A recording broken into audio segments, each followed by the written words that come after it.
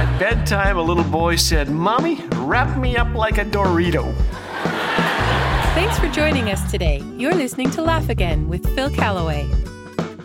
The other day, I was cruising along right around the speed limit, of course, listening to a favorite Chris Rice song, Questions for Heaven. Chris muses about things he'd like to ask God once he reaches the pearly gates, like, why did you bother with so many stars? Do you ever play tricks on the angels? And what happened to all of those dinosaurs? Where's the Garden of Eden, and what causes deja vu? It got me thinking, what questions would I ask when I see God face to face?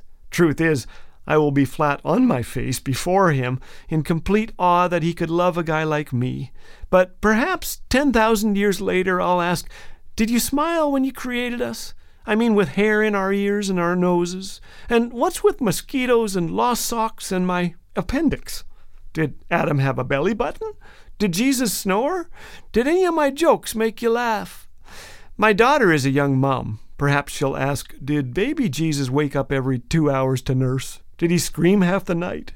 Did toddler Jesus ever throw a temper tantrum or break things? Was he a picky eater? Or perhaps we'll voice serious questions too. What's the deal with pain? Why do good things happen to bad people and bad things to good people? Why didn't you stop evil people from doing evil things or intervene in our darkest moments? Questions. I'm sure you have them too. The older I get, the more I'm aware that we won't find certain answers on this side of eternity.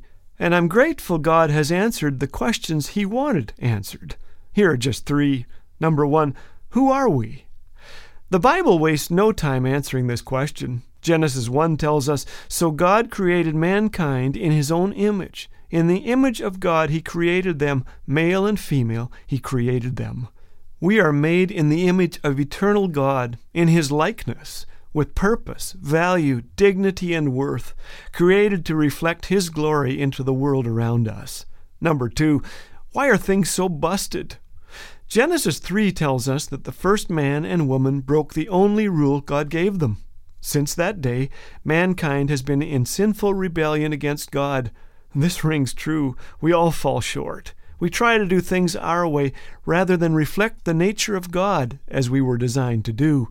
All have sinned, and by sin, death entered the world. We're broken. Number 3, how do things get fixed?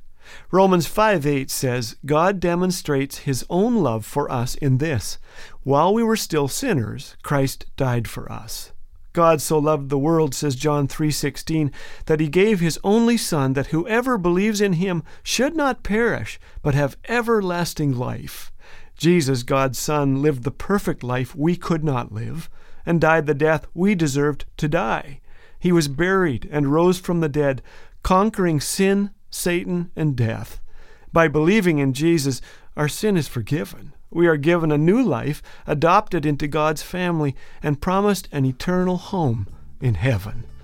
With so many friends there already, I tell you, it's looking sweeter all the time. And maybe when we get there, in that place where the Bible promises there is fullness of joy, God will answer our questions. Most won't matter. Like, why do we have tonsils? And what's the purpose of cats? But until that day, we can rest in the knowledge that even though things look broken now, one day everything will be made right. So go ahead and save those questions for heaven.